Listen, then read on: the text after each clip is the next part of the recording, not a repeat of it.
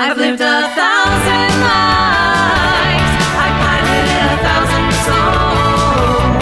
I've killed and fought and died just for another role. This is the Happy Jacks RPG Podcast, a roundtable discussion that's a mix of friendship, humor, unbridled enthusiasm, and tabletop RPG topics sent in from around the world. Just for another role.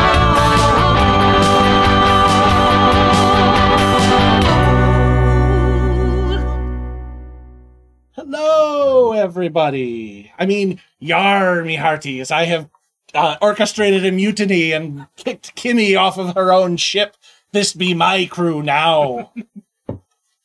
Hi. I know this is a little bit weird, but welcome to Session 30, Episode 20 of the Happy Jacks RPG Podcast. Today, your hosts are Nick and Riley. And I believe we may have a wild special guest appearing later, but we'll keep our fingers crossed. We don't know for sure. In theory, there was some communication things that happened. In any case, in today's episode, Mike F. from New York shares his system for categorizing TTRPGs. Zed from the UK asks about balancing crime and punishment so everyone has fun. Jolene shares her strategies for running a mass one-shot and asks our thoughts on the subject. If you'd like to contribute a question or story to the show, email us at happyjacks.rpg@gmail.com. Again, that's happyjacks@gmail.com. As if you don't know this because you're either watching or listening. Yeah, you probably but in any case, emails in. If this is your first episode, whoo! Announcements. Strategicon is coming. Bow, bow, bow, bow. Labor Day weekend, September 2nd through the 4th. Some of us are going to be running games. Kimmy, Jason, and Chris Gray. It's good to know that Jason's running a game, so I won't anticipate being here for Castaways on that Saturday. But we do invite you to come on down to Strategicon if it is at all convenient for you. There will not be a live show at the con. We are still going through the travel podcast kit and see what's working and what needs to be replaced and what needs to be updated. But hopefully by the next con, we will have a live show. The advice show will happen as normal on Friday, Friday, September 2nd. Boy, I'm already, I'm winded, but we got to get through this first email. Yeah, well, I'll take over for you because it's quite a grog to get a grog. Slog. Yeah, grog is a drink. Yeah. Right. Well, it fits in just. I wish I would have brought a fire hat. I have a bunch of stuff. It's fine. I like to cosplay. Yeah, I'll go for this one, and this is a long one, so we'll probably be taking turns and taking some stops along the way. But here we go. Mailbag 1. This comes to us from Mike F. from New York. Hello, Kimmy and the crew. This is some commentary on the discussion from Season 30, Episode 16, about what makes a traditional RPG. I think what makes an RPG traditional is a combination of the roles of the people playing the game, the nature of the rules themselves, and the player's expectations regarding the game rules. I am going to restrict this commentary live to tabletop RPG, LARPs, and LAOGS's live-action online games, and have their own set... Oh, I see. I missed a period. I'm going to restrict this commentary to tabletop RPGs because LARPs and LAOGSs have their own set of traditions and game design movements, and I'm not well versed in live action play. It's never been my cup of tea. I thought you were from New York and not the UK. We got a lot of weird emails coming in. All right, sorry, that was a dumb joke.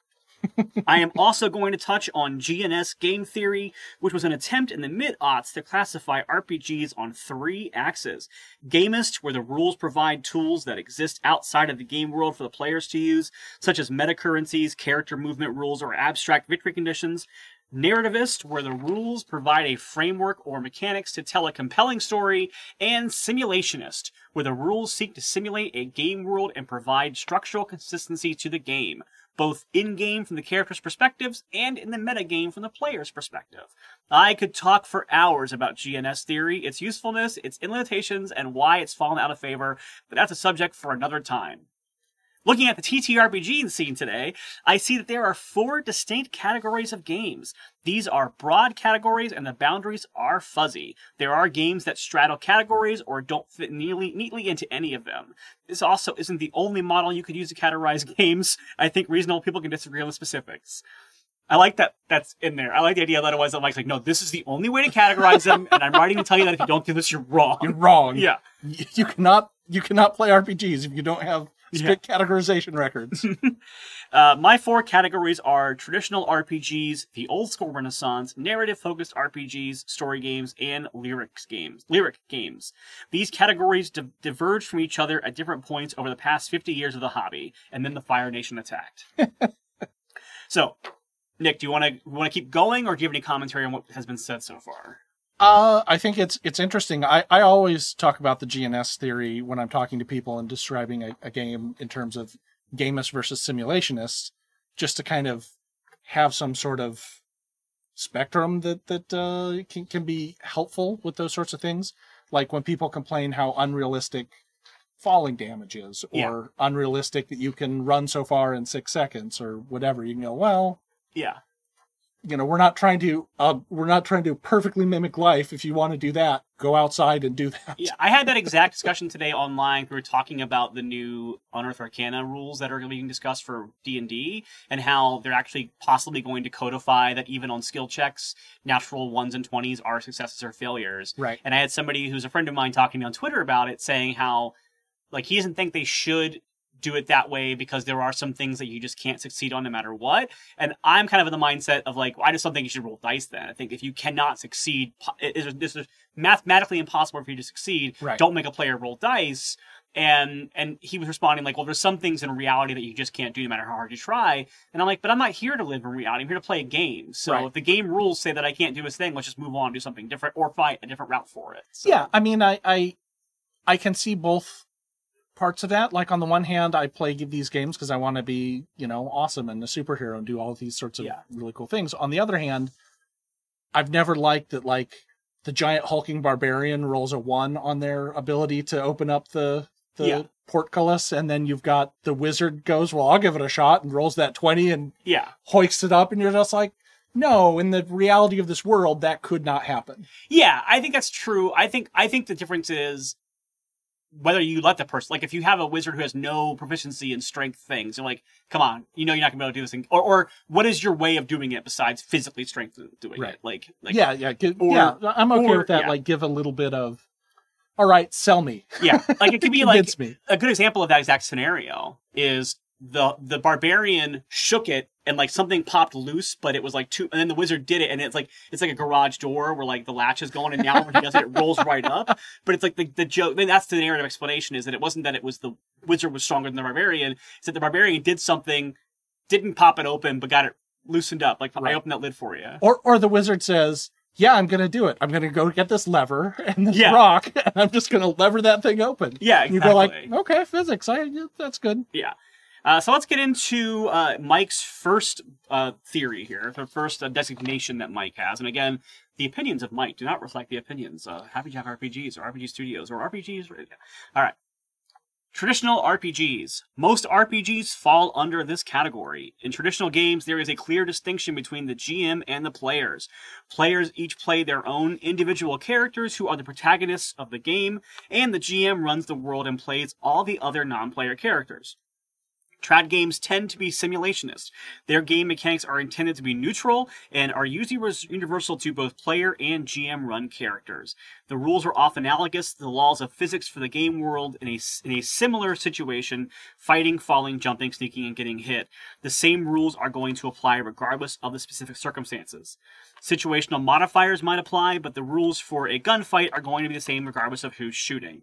The rules of the game tend to be player-focused. The rules are there for the players to engage with and often set very clear boundaries and or caveats on when a player can use them and what the limitations might be.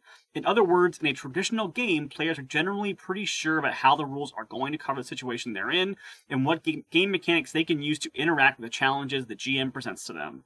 Most trad games tend to have a good amount of rules, depth, and or complexity. Crunch, as they say, although I hate that term. This gives GMs and players the opportunity to gain system mastery for the game, where they have learned enough about the rules and how they interact so they can usually pick optimal solutions to the problem at hand. As I said, most contemporary RPGs fall into this category, such as D&D 3E, 4E, 5E, GURPS, Hero System Champions, Call of Cthulhu, Amber Diceless Role-Playing, Traveler, The Dark Eye, Warhammer, Fantasy Role-Playing, 2D20 System, Year Zero Engine, Cypher System, AGE, Adventure Game Engine, Savage Worlds, Genesis, and a whole lot of others. So, first of all, you're wrong. At least on these some of these specifics. Yeah. Amber Diceless role-playing game in no way falls under this simulationist idea, since it's literally a magical world where you're walking through dimensions, and the way that things are resolved are on a bid system that happened on the session 0. So some person is the strongest of your group and always wins strength contests if that's the only thing that's compared to it. So that does not belong in there.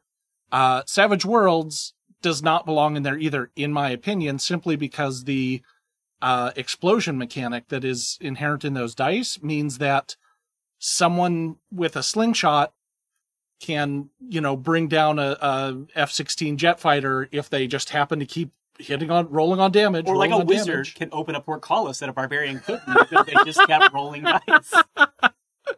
Basically. So I understand what you're saying, and to some extent I agree with. There is a certain interpretation of traditional RPGs that could certainly be an argument for, that they tend to be simulationist, that they tend to be trying to represent real laws of physics and how things work in the world that we understand and inhabit most of the time. And because of that, they do have a lot of rules depth and complexity. But I think that being a traditional RPG is not just those things, because I think there are games that I would classify as traditional RPGs that don't have those, and ones that do that I don't think are traditional, for various reasons. I think that it's, like almost everything, it's kind of on a spectrum. Yeah. Which, Mike even admits earlier that saying the boundaries are fuzzy, so he's kind of like these broad strokes. But I agree with you about that, yeah. Okay. Let's move on. There's a lot I'll here. take the next paragraph. You want to just switch off paragraphs? Sure. We can do? I think you know more than I do about like game theory and stuff, so that's why I'm kind of letting you have like more of the color commentary on it. That's Okay. Why, yeah. No, I don't know that I know more. I think that I just have louder opinions because I'm not in the room with this guy, so I can tell him he's wrong all day. And Really, I am, which is really bizarre. All right, the next category is Old School Renaissance, OSR, RPGs. The OSR started in the very early aughts as a reaction to D&D 3E. Some players and GMs didn't like how explicitly codified the rules for most game had become, particularly for D&D 3E. Their argument was that complex rules put too much predictability into the game, and some thought that the complexity too much and some thought that the complexity was too much. I think it's took too much. Some thought the complexity took too much creativity and responsibility away from the GM. That makes sense. Yeah. I will accept that. Too much creativity and or responsibility away from the GM. Like traditional games, OSR games tend to be simulationist. However, their rule sets tend to be very much lighter, relying on the GM to use rulings, not rules. The first wave of OSR games used WotC's and then new open game license to recreate long out-of-print earlier editions of D&D. Such games were dubbed retro clones. Examples are Swords and Wizardry, a clone of the 1974 original D&D, Labyrinth Lord, a clone of the 1981 Moldvay edition of the D&D Basic Expert Rules. By the way, that was the first RPG that I ever played and owned for myself, and the art is amazing, if dated. And Osric, a clone of AD&D 1E. What rules there are in OSR games are dangerous to engage with. Combats are unpredictable and deadly, social encounters can turn ugly fast, jumping over a chasm can be instant death. Smart OSR players will always stack the deck in their favor, using out-of-the-box creativity and what's presented in the environment to take any possible advantage they can. Fights are to be avoided when possible. Clever PCs lure monsters into traps and set two groups of enemies to fight each other, or just run away. OSR-style play rewards creativity beyond what's on your character sheet or written in the rulebook. While retro clone games are still around, new SR games have come onto the market in recent years that keep the ethos of rulings, not rules, and the emphasis of player creativity without basing themselves on D&D or earlier RPGs. Examples of Neo-OSR games include Morkborg, Into the Odd, Best Left, and Stars Without Number. Now, I'm not a big OSR person myself, so I'm going to let you have your thoughts on this, because I don't know if you're into this big thing or not, but...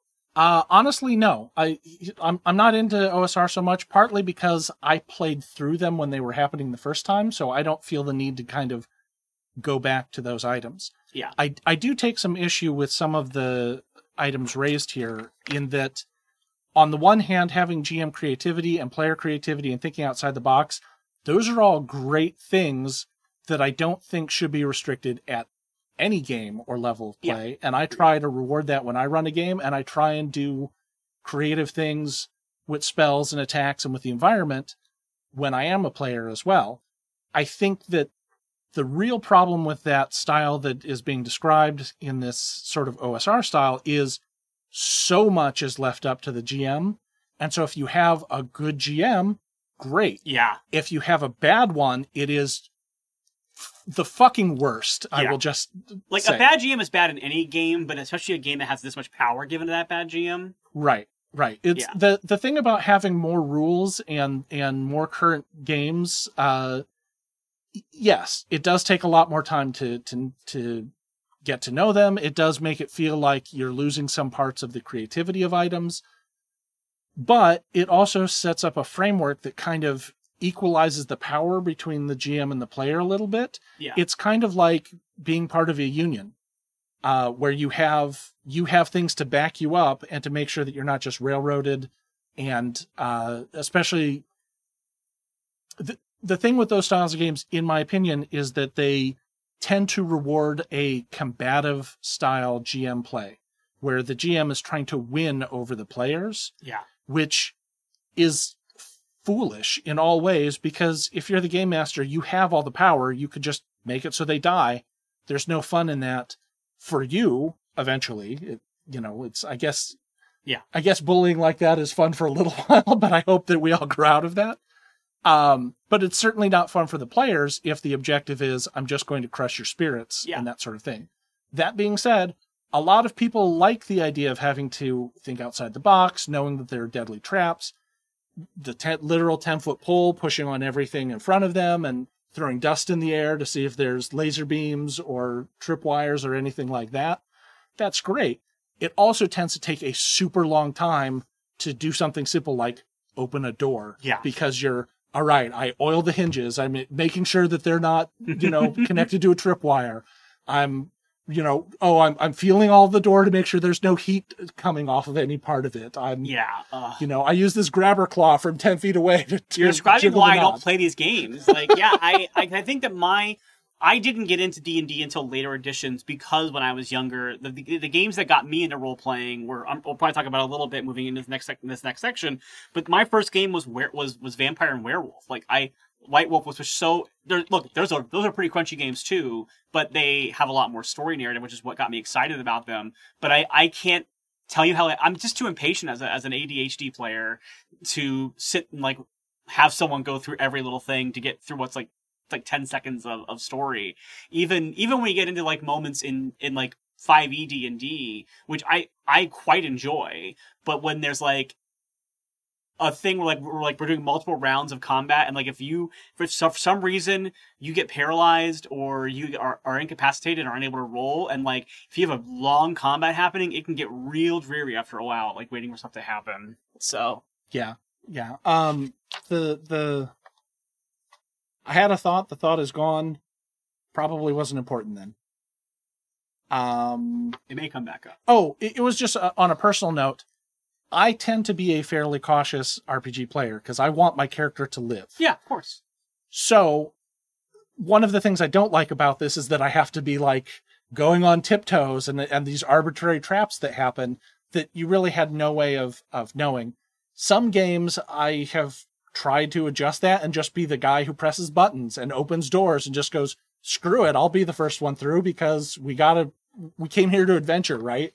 We're not just going to stand around here and worry about this pit trap for the next 2 hours. I intentionally, my last big campaign that I was in, I intentionally made my character a little impatient so that dealt with damage. Like, I almost died multiple times because I was the captain of our crew, and I was like, no, we're doing this. And so I would just go right into it.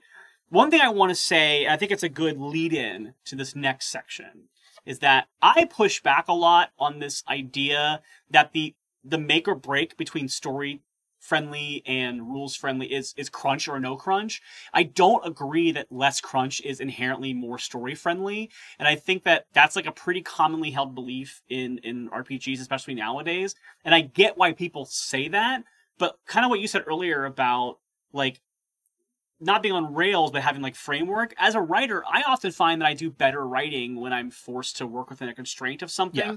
And so I do think that like there are ways to be creative and interesting and build fun story within the like restrictions of crunch that in my mind can be as creative as or more creatively fulfilling than working with a more open, like rules light system. So I do think that like, I don't think like it's wrong to say like, yes, these games are rules driven, these games are story driven, but I do push back when people are like, oh, this is automatically better storytelling because of the lack of rules. Because sometimes I think having rules helps you. Like when I'm making a background for my character, it's way easier for me to think of a much more like involved and deep background by picking one that's already in the book and going, okay, if I'm starting from this thing, where do I go from there? It's like having a prompt versus like I will always write more with a prompt than if you give me a blank page and tell me, okay, write something. Like, oh no. Like, well, it helps. Like for improv, you call for a suggestion from the audience to give you a place to start. Otherwise, let me yes and something. So yeah.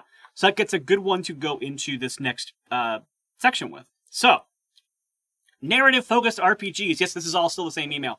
Narrative-focused RPGs, aka story games. These have been around for a while, but really got their due in the Forge era in the early aughts. Unlike both trad and OSR games, narrative-focused games tend not to be concerned with game mechanics that simulate the world itself. The rules are there to help the players tell an interesting and compelling story about the player characters. Most narrative-focused games set hard bounds around the kind of story they're designed to tell and break down or don't work at all when you leave those bounds. These games are a conversation between the GM and the players. Players are usually encouraged to think and make decisions in the metagame, often called the fiction, so as to make interesting things happen in the game. The game mechanics often encourage thinking from the player's perspective rather than that of their character. Most narrative-focused RPGs still have a GM role, but many don't. Some games use the rules themselves to fill the role of a GM, while others explicitly share the responsibilities of a GM among the players in some manner. Most narrative-focused games use a sort of randomizer. That's in the text. That's not me.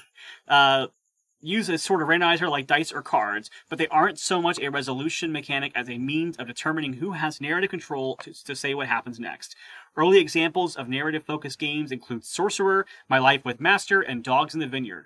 Contemporary games include For the Queen, Fiasco, Aegon, Fate, and the Powered by the Apocalypse family of games, and their descendants, Forged in the Dark, Belonging, and Firebrand's framework. And while many narrative-focused games are rules light, that's not necessarily true. Example, Burning Wheel or Flying Circus. So, I definitely agree with the point that a lot of times these games are designed to tell a specific kind of story, and if you're not telling that story, then it kind of does fall apart a little bit. But I also think Powered by Apocalypse is a good example of how that's not necessarily true, because, yes, if you're playing a specific game using that system, it's going to be hard to go outside of that game's narrative, but the fact that those exact same rules can be used for a variety of stories does kind of imply, like, okay, yes, like this particular campaign might be hard to move outside of that box, but the rules as they're created are actually pretty malleable. Right. I tend to disagree with this a little bit in that. Where was the part that I was looking at? I don't believe that narrative-focused games like that encourage you to make decisions on a meta level as opposed to make decisions for your character. I think that, sure, that happens, but that happens in all games. At every point, someone's going to be, on some level, making decisions that they are making rather than what their character are making. But I think narrative games actually more often fall under the auspice of my character and not what I want to do. And sometimes it leads to interesting things to in the game that I'm in right now, Cast-Offs, there was a little bit of contention between Pooja's character, Lucky, who'd been trying to introduce my character, Sal, to something that Sal really liked to eat. For those of you who aren't watching, Sal is an 8-foot animated figurehead from a ship, and so doesn't really have a need to eat and didn't really see the point. And so after trying that for a while, couldn't come up with anything, and then an NPC gave Sal some wood stain, or wood polish, and that was kind of slightly psychoactive for Sal, and they were really into it and thought it was really good, and Lucky felt very betrayed because of that. And when, during the confrontation, I wanted Sal to apologize and try and smooth it over and everything. But what came out of my mouth was I'm sorry you feel that way sort of statement. Yeah. And I stopped and was like, oh God, I hate this, but this is what Sal thinks and this is what Sal's going to do. Yeah. And Sal just kept digging themselves deeper in this, celebrity apology, we'll call it. Yeah. I think that line honestly twinged my ear as well as I was reading it, but where I will give Mike credit for what I think Mike's trying to say there is that, like, there are times, and like I remember I played a game of, using Powered by Apocalypse as an example, I played a game of what's it called? Monster Hearts? Yeah, Monster Hearts at a con, and at the beginning of the game, we were like, you're in a classroom. Someone's sitting in front of you. Who is that person? And then you like describe who that person is. And then like as players, we ended up describing the entire classroom. Like, well, why is this person mad at Steven's character? And then I'm like, well, because they cheated on each other or whatever.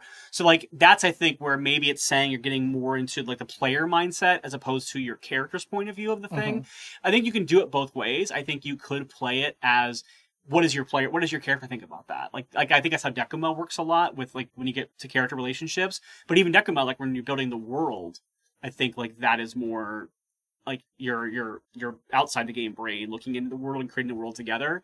So I can give it that, and I think that might be true about some games in this list. Like for the Queen especially, I feel like you're building a story based on the deck of cards. Absolutely. As opposed to, I think that Powered by Apocalypse, I think like you're giving players world building powers, but then you also still push them back into character. So I guess that might fall into like that kind of like gray area that was mentioned earlier between like, it depends on what part of the game you're currently playing. Yeah, absolutely. But like even people who are listening currently to Hexbreakers will notice that there are times where Emily asks us, what's a fact about this part of the world? Like, what do people think? A lot of times she'll do it in the guise of like, what does your character think of that? Or what has your character heard? But not always. So that's like that's kind of, I think these kind of games maybe have a little more space for that kind of play.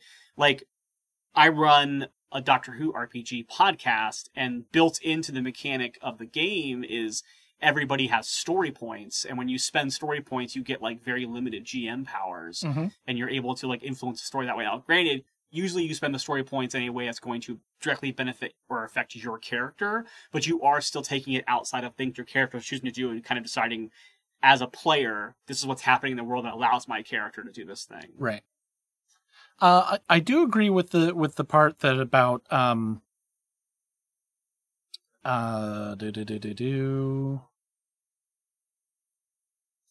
do agree with the part that these games are often designed to play a certain style of game, and that they don't necessarily translate over. 10 Candles isn't on this list, but that's also very much like you couldn't use 10 Candles to play a happy story. It's just not available. It wouldn't be very fun if you did. Right. The Forged in the Dark stuff, the like Blades in the Dark, again, you have to be telling a story about being inside this city that is the last city and being surrounded by electrical ghosts and whatnot, and running a crew. You can't use that to tell the story of, like, it'd be really rough to use that to do a coming of age story, for instance, or you could do it, but you have to do a coming of age story in that setting. Yeah, and you'd have to make some certain concessions, I think, because it's a brutal style game, and you'd kind of have to tinker with it a little bit. So yes, narrative-focused RPGs do tend to have a certain narrative that they want you to tell.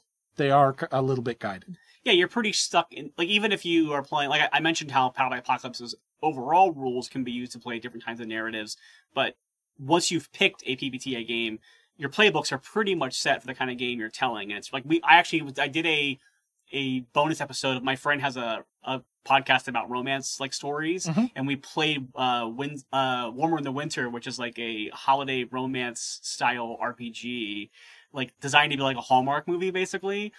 That would be a really hard system to be playing if suddenly zombies came in, because not unlike Monster Hearts, where Monster Hearts, most of your moves are about turning each other on and having like social interactions, not a whole lot of fighting going on with it, a little bit, but not a lot. Warmer Winter has even less, and Warmer Winter's rules are all about like having like heartstrings on somebody and how you can manipulate them. It'll be really tough if suddenly you're playing like an action-heavy game.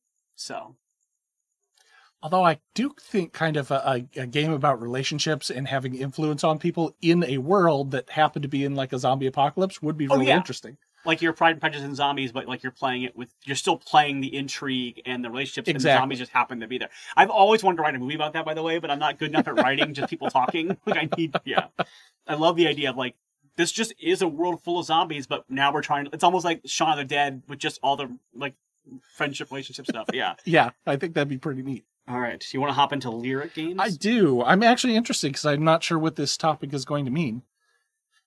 Lyric games. This is the newest movement on the scene, and I don't have a lot of first-hand experience with them. Like narrative-focused games, lyric games tell a very specific kind of story, or possibly just a single story. Unlike a narrative-focused game, lyric games are primarily about evoking emotions in the players. Oh, so this might be where 10 Candles comes in. Oh, but I don't think our guest is going to make it based on the message we just got, just so you know. Oh, okay, great. Yeah. Thank you. Well, folks, this is not a very successful mutiny. I only have one other mutineer. So hey, we're still here. That's true. We locked this place down. That's true. That's true. By locked it down, I mean it's open and anyone can walk in. We've left it open for somebody to come in if they want to. Let me go. Or possibly just single story. Unlike the narrative-focused games, lyric games are primarily about evoking emotion in the players and to make them think about how the fictional situation presented in the game relates to the real world and to look at it from a new perspective. One thing I find fascinating about lyric games is that while they are playable as a game, the author often never really intended the game to be played. Reading the game and thinking about how the game would play out is often enough to evoke the intended emotions and think about the world differently. As I said in my intro, some games straddle the line or don't fit the model. I'll just take part of this here. Yeah. Actually, no, we should probably pause and talk about lyric games for a minute. Yeah. Actually, I am going to read this next paragraph. Read this paragraph, and we'll stop. I think it's a good wrapping up of the categories, and it kind of gets into thoughts. Yeah. As I said in my intro, some games straddle the line or don't fit the model. 13th Age is at its core a traditional RPG based on D&D 4e, with some elements of narrative-focused games added in. Alice is Missing combines aspects of a narrative-focused game, a lyric game, and a live-action online game. Bluebeard's Bride is a narrative-focused game that specifically tries to evoke emotions like a lyric game. So, I would like to know an actual example of what Mike means by a lyric game, since all the examples here are games that are kind of lyric-y, but not, like when it says like games that are never intended to be played, I'm like, what games are you talking about then? Yeah, the only thing I can think of that's like that are kind of like the journal-type games where you... Like, I've seen a lot of, like, journal-style games where it poses certain questions for you and asks you to take different steps or based off of whatever you answered on this question. Okay. How does that, does that thing... 1,000-Year-Old Vampire, whatever it's called, or whatever that game's called. Yeah, things like that. I'm assuming that's what Mike's going for here. What would you call a game like The Quiet Year?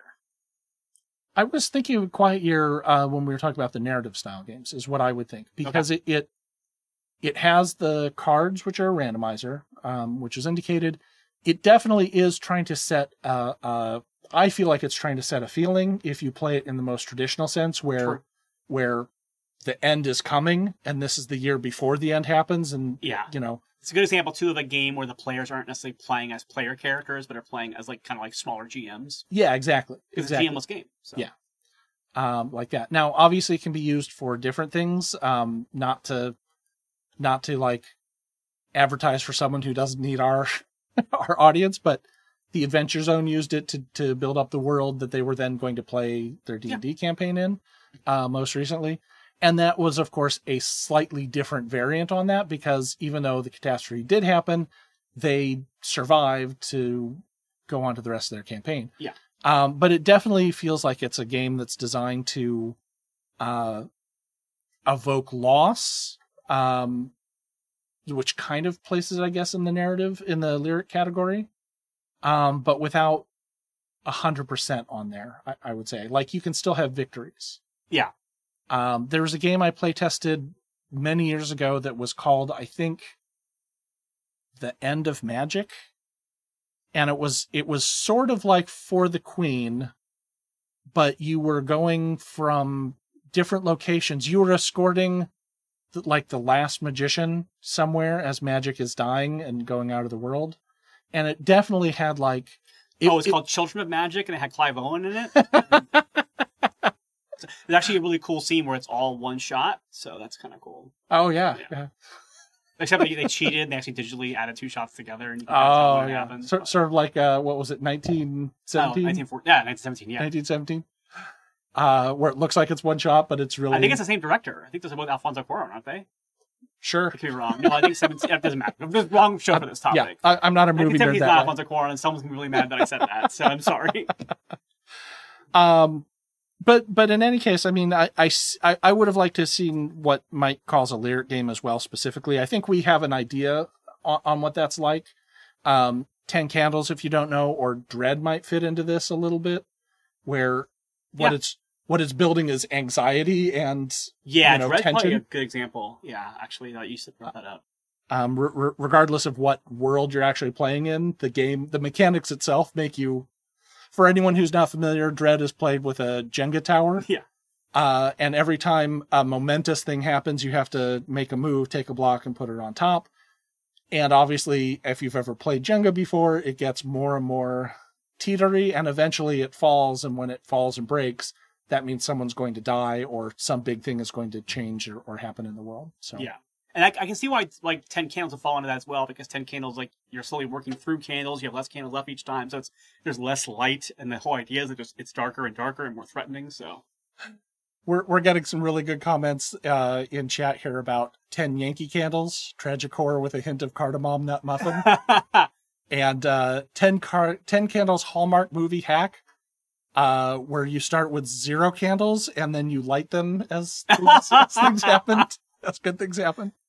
And yes, it probably was Fall of Magic, the one with the huge map. Yes, that's exactly it. I just couldn't remember what it was called. I keep threatening to run a 10 candle session of my Doctor Who RPG and call it 10 Torches, and all the players are playing Torchwood agents that are in some weird place. Oh, that's fun. I want to do it as a Patreon exclusive, but the problem with it is I want to do it in person because I think 10 Candles is such a more fun game in person. Oh yeah, and our group still isn't comfortable doing all in-person games, so it's like all right. I understand. Yeah. Well, keep it in the back pocket. Yeah. All right. Are we ready to move on to the wrap up of this? I think so. Let's do this. I'll take this over here. These days, this is still Mike's email. These days, I mostly spend my time in story game and OSR circles. My particular interest right now is the intersection and overlap between these movements and the games that have come out of that intersection. My current favorite RPG is Trophy Gold, which is specifically designed to be a hybrid between an OSR RPG and a story game. It's a truly amazing game that really does combine the best elements of both movements. I wish you had told us what about it makes it, I don't want to criticize the email. That's mean. I didn't mean to say it that way, but I'm curious I've not knowing this game, I would like to know what about this game for you appeals to those two specific things. Because I think for me, having read that paragraph, I think of trad games as being a combination of OSR and story games. Maybe I'm wrong about that. Maybe I'm having a hard time visualizing what that actually means as a result of that. Do you have any thoughts about this particular section before we move on, or do you want to? I was actually just going to look up Trophy Gold because I'm now curious about this game that I've never heard of before. Yeah. By the way, that's my gut reaction to hearing combination of OSR and story isn't that just a trad game?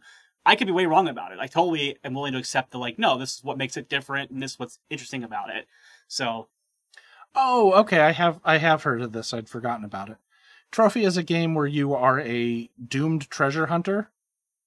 And it's a world of rumor, history, and myth, dark forest, dank caves. And dank memes. Yes, you're going to the dank caves for dank memes. Yeah. That's the treasure. Yeah. The real treasure is the jokes are made along the way. And that 20,000 other people made too. But I thought Trophy Gold was the guy who was killed by Doomsday on the path to Metropolis before Superman died. I thought Trophy Gold, but this might be the same character, the one who came from the future and was a real jackass about it. Yeah, Okay, same character. Yeah, that's a joke. Yeah. I'm not super into DC. I think but Booster Gold is killed by Doomsday before Superman is killed by Doomsday. So. Okay, good. I could be wrong. I'm actually not a giant DC person either, but it's like one fact that I think I know. In my canon, that's true, because frankly, he deserves it. Yeah, why not? Sorry to any Booster Gold lovers out there. Please Including Booster Gold himself. keep listening and watching. Yeah. Friend of the podcast, Booster Gold. Yeah. Booster Gold, who's going to hear this in the future in the archives, that's right. Yeah. And then come back in time because of Yes. this. Okay. Yeah. I'll tell you who's Booster. Remember, I told you that we were going to have we might have a super special guest coming right in the middle. It's going to be Booster Gold. Superhero Booster Gold. Yeah. So yeah, I guess I can say. Trophy Gold. Thank you for reading that example, because now I kind of visualize a little bit more what's meant about the combination of OSR and story versus what to me sounded like Trat. So that's good. One question I might hear some people ask is, what about indie RPGs? I don't like that term because it's more about the size of the game publisher than anything about the game itself. In terms of sales, Wizards of the Coast is larger than all other RPG publishers put together, so by that measure, any game that isn't D&D is an indie RPG. But that is another topic for another discussion. And I don't want to get too bogged down in that. Obviously, D&D is the most known game. We talked about this a little bit before the show. Also, D&D is owned by Hasbro, so it's definitely not, you definitely can't call them indie. Right. But I also don't think that the only qualification of what's indie is you're not as big as D&D, because I think that there are smaller game studios that are fully functioning game studios. I think, because we actually did have this discussion before the show for a good 15, 20 minutes. Probably. A good long time. Sorry about that. About it. And I think that we kind of came to the consensus that the difference between that an indie game / indie game studio has to fall into sort of a matrix, and part of that matrix is where are they getting their money? Are they owned by another company that is, has crazy money and resources that they can give? Is it a small studio where it's just one or two people who are making this out of love, and maybe it'll turn into something great? Or is it someone who has the wherewithal, either from Kickstarter or some other personal reserves of wealth, that they can hire people and have a full-time staff who works on a thing? Yeah. And to some extent, it also kind of has to do with, in my opinion, has to do with the type of game that it is. But that's not entirely in and of itself the only thing that's a qualifier. I used the example before of Evil Hat, who I no longer consider indie, even though the rules that they use, the fate system, is not traditional in the sense that, in the sense that a Dungeons and Dragons is. Yeah. And it's I think a lot of studios too that are making licensed games for branded content, I think it's hard to say that company is indie, even if, like you said, they're maybe not owned by a bigger company. But at the same time, if you're making a game that is literally the IP of a corporation, it's kind of hard to be you're an indie game maker. So maybe it can be wrong, but well, one of the examples that we talked about earlier was Hunter, and Hunter has the IP for Altered Carbon. Yeah, but I still wouldn't consider Hunter to be. I would still consider Hunter to be an indie RPG. Okay, that's fair. You know what? I will eat crow on that one. You're right about. I think I may. Even as I was saying, I'm that might be true, because maybe you scramble enough money together to make a purchase of a license. I mean, it just might end up being who you know. If you have a friend of a friend who owns this cool IP. Yeah, I wasn't thinking Altered Carbon as much as I was thinking of stuff like the Marvel superheroes RPGs. Oh, sure, and right. like Doctor Who. We're playing Cubicle 7. They have the BBC license to make Doctor Who games. I don't know if I would consider Fantasy Flight to be indie when they're making Star Wars. Not anymore, but like Fantasy Flight is definitely, in my opinion, not indie. yeah. So I mean, given the breadth and the scope of the games that they make, TTRPGs, board games, like they've got way too much going on. yeah, that was what a lot of we talked about earlier too. Was like if one of your games doesn't do well, if your entire company won't go under, you're probably not an indie. Like whereas like Right. yeah. Whereas like if you're somebody who is like running a game studio like in like part of your yard and you're running games while you're doing other things, like that might be an indie. Yeah. Yeah. Yeah. All right. Should we move? That was that. So Mike says, thank you for taking the time to read and listen to these musings. See you on the Discord, Mike F, New York. Thank you, Mike F. We kind of gave you a little bit of a hard time here, but we do Yeah. appreciate all of your thoughts. We do. And mostly it's me because I'm mush mouthy and I'm also, I have ADHD, so if I make quips, it's mostly so that my brain can keep going through stuff. But obviously, you're very enthusiastic and you have a lot of very interesting and fun perspectives. So thank you for sharing them with us. All right, I'm going to start email 2. Cool. Dear Happy Jack's crew, no, it be my crew now. I'm facing a bit of a dilemma. To preface things, the party is on a quest to help save the commander of an army to make a coalition of drow and orcs, not evil in this setting. Not a doctor. This commander, unknown to them, is also secretly a dragon. Now, on the way to the dungeon, they meet a cult of Duergar who seek vengeance on all land dwellers. They promise the group the gift of a magical weapon if they defeat the one down below who keeps killing their members. Now, once down there, they find out that this person is in fact the drow commander that they were sent to save. He is brooding over an artifact of their god, these artifacts being an overarching part of the plot which led to the coalition forming in the first place. Now he identifies the group has a bag of holding, and insists that they use it to help him bring his artifact back with him. Instead of helping him, they decide to murder him instead, justifying it by saying he as pushy and aggressive asking for their bag. Justifying it by saying he was pushy and aggressive asking for their bag of holding. Then claiming their prize from the Duergar cult, who is now rampaging on the surface, killing in the name of their evil god. Now, on their return, the group confess to their crime with some good rolls avoided being killed on the spot. Instead, they will be taken to trial. First of all, never confess. Yeah. I mean, honestly, at this point, this is on your players, because Yeah. the players have been like, we were bringing him up, we totally had saved him, and then out of nowhere, The this. Jurger got him. Oh no! You Yeah. know, exactly. Blame it on the people who are rampaging and get the coalition to follow you. Yeah. But in any case, instead they're Think taken about to like trial. in Indiana Jones and the Last Crusade when Sean Connery shoots out the tail end of Yes. the plane. Sorry, son. They got us. They got us. Yeah. I think about that scene like once a month good. easily. So good. They got us. Now, this is the dilemma I'm facing. I'm not sure how to go about the whole thing. In your experience, is the way to punish the group appropriately for their crime, without being too harsh and ruining their fun. Your most loyal listener, Zed, from Norfolk, UK. So I think that, here's what I think, first of all. I think that a trial can be a really interesting scene in an RPG. Especially one like Dungeons & Dragons that mainly focuses on combat. Yeah. To have to take that combat into, the court of words and convince people and make arguments, great. I think the first thing I would think is that one thing that you could do if no one feels comfortable doing that is assign them some sort of a DA. Yeah. Give them a defender who is going to try and help make their case in front of someone. And, if you're just doing it strictly by roles, has good charisma and persuasion and whatever, so you can kind of give them a chance if they're all, fighters and muggers and thieves. Yeah.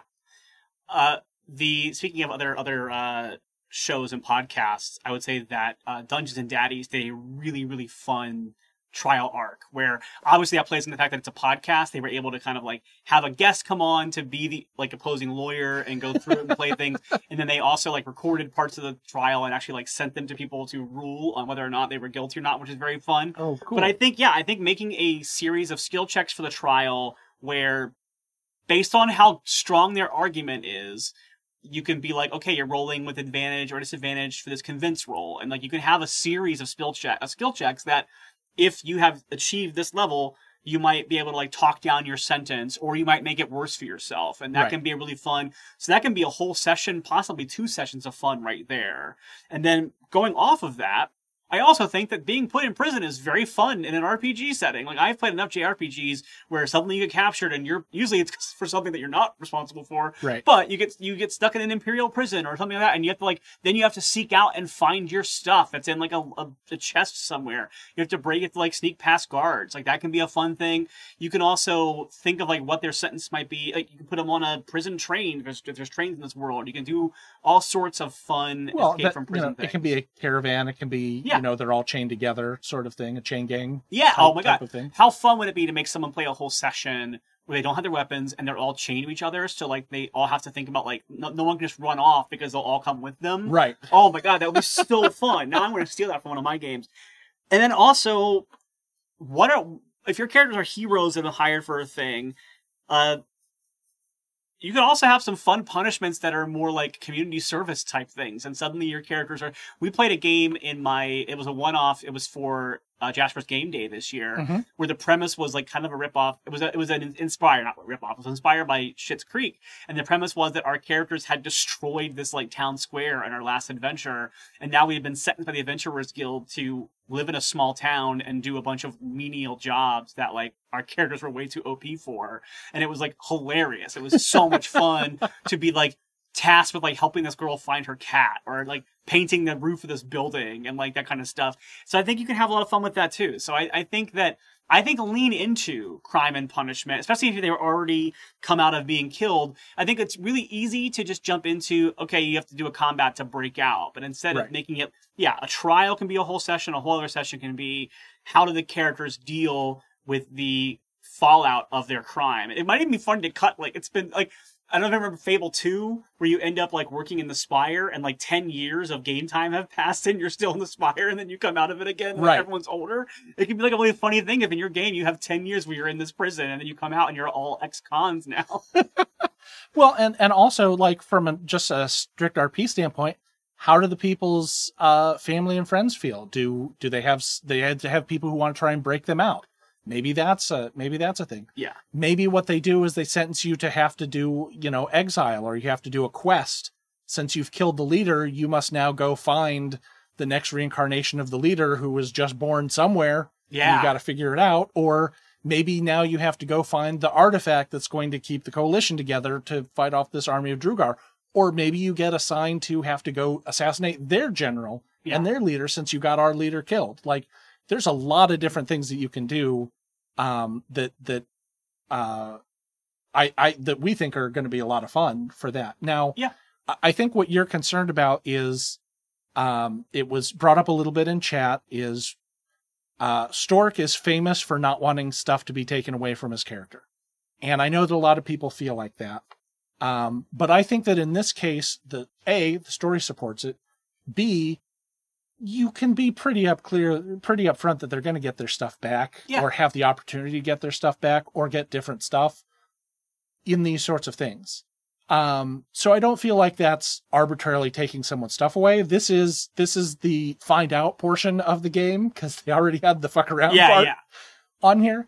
And if they have to play a session or two where they don't have their stuff, that also just increases the creativity quotient here. It becomes well, of course you can pick the lock because you've got lock picks and, you've got an 18 dexterity, but now it's, oh, look, there's a stick and you were able to steal a fork, so go to work. Yeah. I definitely understand not wanting to have your stuff taken away from you, but I think making it clear that you're going to get it back, or you have the possibility to get it back. And like I said, there's been plenty of games, a lot of JRPGs where you wake up and suddenly you don't have all your cool stuff. And there's just a chest you find a few rooms down that has it all in there, but you have to get to that room first and make it happen, make it work, and do a couple of fist fights ahead of time to get there. If you're in a game where people have magic, as long as they have spells that don't require material components, they can still cast some spells. I played a game where I had been captured and I was rescued by the party, and I didn't have any of my stuff, and so I could only do cantrips for a while because that's the only spells that I could cast. That didn't require me to at least have my focus, which I didn't have. I didn't have my wand or whatever it was. So it was a staff. I didn't have my staff. So until I had my staff, I couldn't cast any spells that needed material components. So I played in a game where I had a spellcaster, and there were things like just what components you can find / make. And like the big thing about being able to find a spider web, and now I can cast web. Yeah. I only get one shot at it, but that was more than I had 20 minutes ago. Yeah. It's Gandalf on the roof of Isengard finding that butterfly or the bug that goes by so he can call the eagle to come down. Yeah, that exactly. kind of thing. Yeah. So, and I think that those can lead to really great moments of RP. Now, I know that we're a little off field here because I don't think you're concerned about the RP aspect. You're concerned about how to make this fair in there. One, you get to control the court and the judge and what the ultimate outcome is. 2, they've already admitted to a crime, so it's not like... I just feel like it's not like you're coming out of nowhere and you're just arbitrarily saying, hey, you're all dead now because I said so, because of fiat. Which is also the same about taking stuff away. If you just take stuff away out of fiat, that's different than if you're like, this is the next logical thing that happens as the game is you get locked up and they take away all your stuff. Yeah. On there. In terms of being fair, I would, like we always say, talk to your players outside the game and say, look, if you guys end up in jail, are you okay with not having your stuff for a session? Or, do you think that you guys might want to try and escape and just become outlaws now from the law? What are your thoughts? How do you feel about these sort of things? Yeah. If you ask them what they're ready for, even say, hey guys, death is still technically on the table. You could be found guilty and put to death. How do people feel about that? Some people are going to go, well, that's how the story, that's how the story goes because we committed the crime and, and some people might be like, absolutely not. I don't want my character to die. But have that conversation with them ahead of time so that you can give them some of the options you're thinking about and some potential consequences and make sure that no one feels like they were abused or didn't have a chance to fight back or get out of it or anything like that. Yeah. But between all of the great things that can spark for roleplay, I think it's a great situation. Yeah, well, I also going back to kind of what you were saying at the beginning of that and what they wrote, what Zed wrote here, which is without being too harsh and ruining the fun, how do you punish the group? I think the thing to keep in mind is that the characters are on trial. The characters are going to get punished for the crime. You're not punishing the players. I think that might be the distinction that I think a DM might struggle with sometimes is like, well, you killed this character, so now you don't get to have a fun role play this week. Like at the end of the day, the story should still be fun and engaging for everybody involved, whether it's a crime story or if your characters are just heroes who always do the right thing, the story should follow that. So as long as you have player buy-in and they're willing to go into, like you're saying, this fun trial situation, if you get sentenced to death, like, is there then going to be a possible escape from the gallows, right? Like, is there going to be a Robin Hood type thing where someone shoots the noose while you're tied to it? Like, the kind of vibe. Like, or an old suspicious guy pushes back a stone and says, come with me. Yeah. I found a goat path. Yeah, like, there's a bunch of, like, there are ways to do it. I think the big thing is, I can understand, like, harsh and ruining the fun, because I think if you have a group of players who, like, we play a murder hobo game, you can't punish us for being murder hobos. And so, they might not normally be murder hobos, but yeah, there is sort of a point where it's like, you can't just suddenly decide your world has law and order when it hasn't had it all along. True. But if you do, like, let's do it anyway, that's very fun for us all, and we're all buying into, it's still rewarding the players for weird roleplay with a fun and weird story session. Now that's being said, we don't know your specific game, so if you're playing by Elfstar rules, and if the character dies in the game, you can no longer associate with the players anymore, then I don't know what to tell you. You need to get off of the chick tracks. I had a thought, and then I just lost it. No. Well, I'll vamp for a moment. This is me vamping. I think okay. If I don't remember it wasn't worth having it. So. All right. Mailbag 3.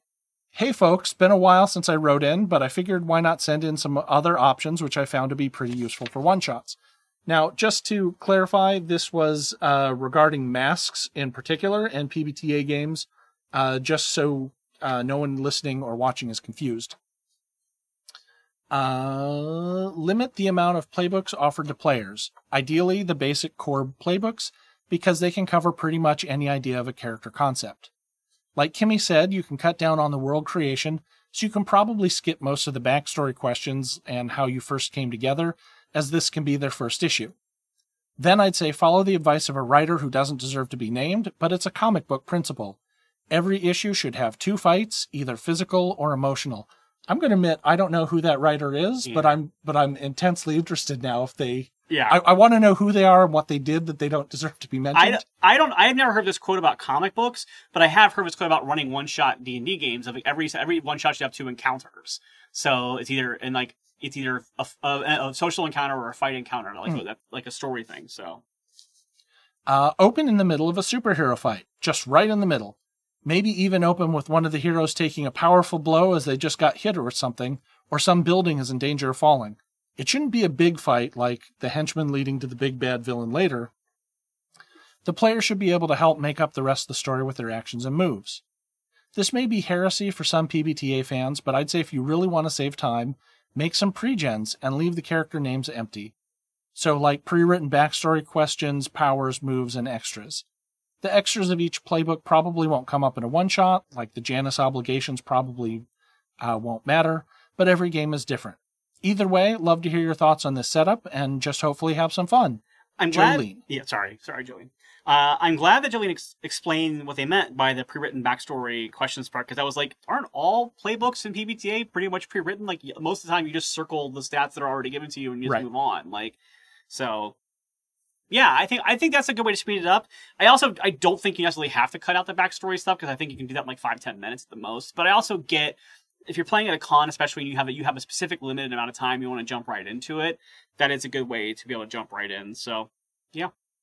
Right. And just like, okay, I would find that something like that is, because the names in Mass are generic to be able to cover a whole wide different things, what you might want to do is take a minute and write up an index card with the names of some heroes that sort of match this archetype, so that when I come and sit down at the table, I don't have to figure out what the legacy is, or the kindred or whatever, and I don't remember most of the names of what they are. But the doomed, the powerful, I don't. Yeah. I'm flailing here. But what I'm saying is, if you give people a couple of examples, they can come down and they can immediately go, oh, cool, this is a Superman type, this is a Hulk type, this is a Spider-Man type, and get right into how they want to play this. The Legacy, right? The Legacy is the Boy Wonder? I think so. Okay. Sorry, I'm not up on my masks. It's been a while. I haven't played Mask in like 2 or 3 years. So. I think you've got a lot of really great ideas. Starting in the middle of a fight is always a fun way to play a game, because it immediately gets everyone invested in the stakes. Yeah. And then you can kind of, you get to do that fun record scratch and go, you might be wondering how I got here. And then have everyone do their interactions and the basic thing that led them up to this fight, and then go back into where the fight was. Yeah. And especially Mass, which is kind of irreverent and like that, you could really make that a fun bit, I think. Even if you don't do it as a flashback, I can think of so many comic books that I've read that just open with a random arbitrary fight that there's no backstory for, and then it ends, and then like something else happens, and you get into it. So it can be a good way to open things up with some action and some fast-paced stuff to like learn your characters really quickly in the heat of battle, and then move on from there. Right. Yeah. So I think those are some great ways. I can see saving some time just by making some of the decisions about that backstory, but Mass at its core it's less about the superhero fighting and more about the relationships between characters. And I would feel a little bit icky if you write so-and-so has a crush on so-and-so. And then I sit down and I have to play that against somebody. Yeah. And if I don't, it feels like I'm not playing the character and I'm missing a part of it, but if I do, it's going to make me feel uncomfortable. I would say maybe leave those blank, or maybe just don't, like, either let people work through that, because like Riley said, it's only going to take a little while for you to do that. And if there's anything that people really don't want, they can kind of, X card it or veil it and just be like, I'm not really into playing romance in this game, so I'm not going to answer that one. Or I'm going to write in an NPC that is, off screen and I don't need to worry about. Yeah, and it goes back to what we talked about last week with the person who had the pre-gens for the Game of Thrones game, and they like made the pre-gen for the person you're a child looking for a spouse. And I was like, no, I don't want to play that. Like, you shouldn't have to be like that limited in what you're playing when you sit down. And I think that, part of the fun of a PBTA game, I think, is finding those weird character connections. So I do think that if you took it out entirely, it would maybe be less fun than normally playing a PBTA game for me. Like, I think that's part of the fun of it. Like, most PBTA games I play have been one-shots, and so I'm used to that being part of the one-shot. And I think that asking those questions at the top of the game in a one-shot helps you be able to get into character faster, because now you've got this real quick moment where you've thought about how you all know each other, and now you can get right into the game. So. Yeah, I agree with that entirely. So that you don't have to spend... I know that, like, in a regular campaign game, it usually takes me, like, 2 or 3 sessions to find my character's voice. Yeah. But if you're going to play a one-shot, you don't have time for that. And the PBTA playbooks have a really good kind of shorthand for me to be like, okay, my character isn't fully fleshed out, but I know that Riley and I got into trouble that one time when we broke into a discotheque. And that can at least inform some of the things. And it gives you something like you can reference in the middle of a combat, like, hey, throw him like you did that disco ball. Yeah. And again, based on this, like, I wasn't here for the original conversation this was in response to, so I don't know 100% the context of what this setting is. And I think there's a difference between playing a one-shot where you and your friends have agreed that on Friday we're going to get together and play masks, versus I have signed up for a mask session at a con. Because in one situation, you are going to have a chance to have at least some conversation ahead of time. So you could have like a text thread or an email chain going on to get some of those like character things out of the way, so that when you get to the table, you're ready to just jump in and go. Whereas at a con, you might not have that. And that's why I think you especially need to have those conversations about character dynamics ahead of time at the con before you start playing, because you might be playing with total strangers. And so, like I say, it might be very hard to be like, oh, me, like if I sat down, like, okay, Nick and I, our characters are married. You're like, wait, we didn't talk about that. I'm not really playing that. Yeah. So we're reading Sue Richards. Like I came to play the thing. Like, what are you talking about? Like, right. So. Well, I think that we're going to wrap it up there. We're going a little bit long. I personally like the really long episodes of the show, but I know I'm in the minority there. Well, and it also comes from a time where yes. I mean, it's hard not to be long at that point. And it also comes from a time where I had like 8 to 10 hours a day that I had to fill with something. So the long ones were great for me. But in any case, I just want to thank you all for joining us for session 30, episode 20.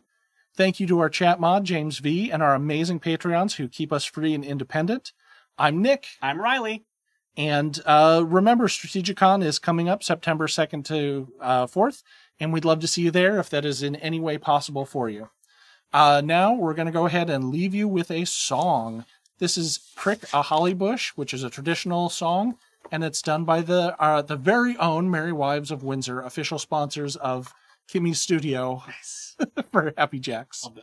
Thank you very much, and we'll see you soon.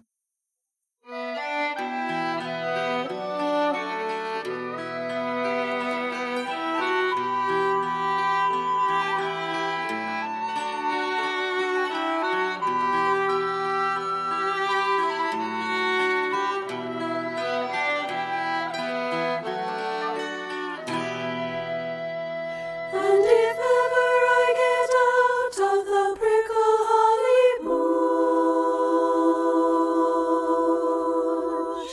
I'll never go in there anymore.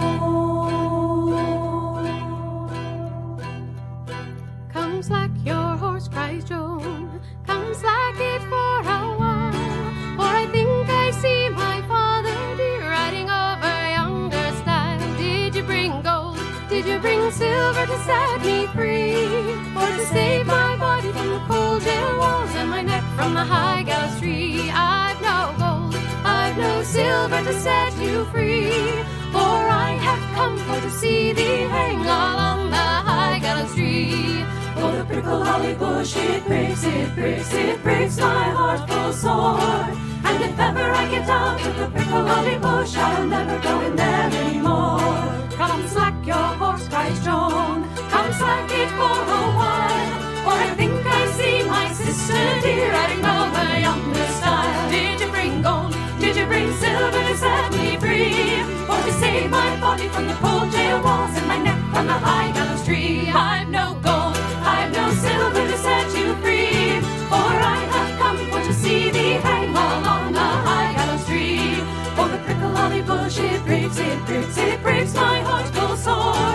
And if ever I get out of the prickle holly bush, I'll never go in there anymore. Come slack your horse, cries Joan, come slack it for a while, for I think I see my true love dear riding over yonder stile. Did you bring gold? Did you bring silver to set me free, or to save my body from the cold jail walls and my neck from the high gallows tree? I brought gold, I brought silver to set you free, for I've not come to see thee hang along the high gallows tree. Oh, the prickle holly bush, it breaks, it breaks, it breaks my heart full sore. And now that I'm out of the prickle holly bush, I'll never go in there anymore. Oh, the prickle holly bush, it breaks, it breaks, it breaks my heart full sore. And now that I'm out of the prickle holly bush, I'll never go in there anymore.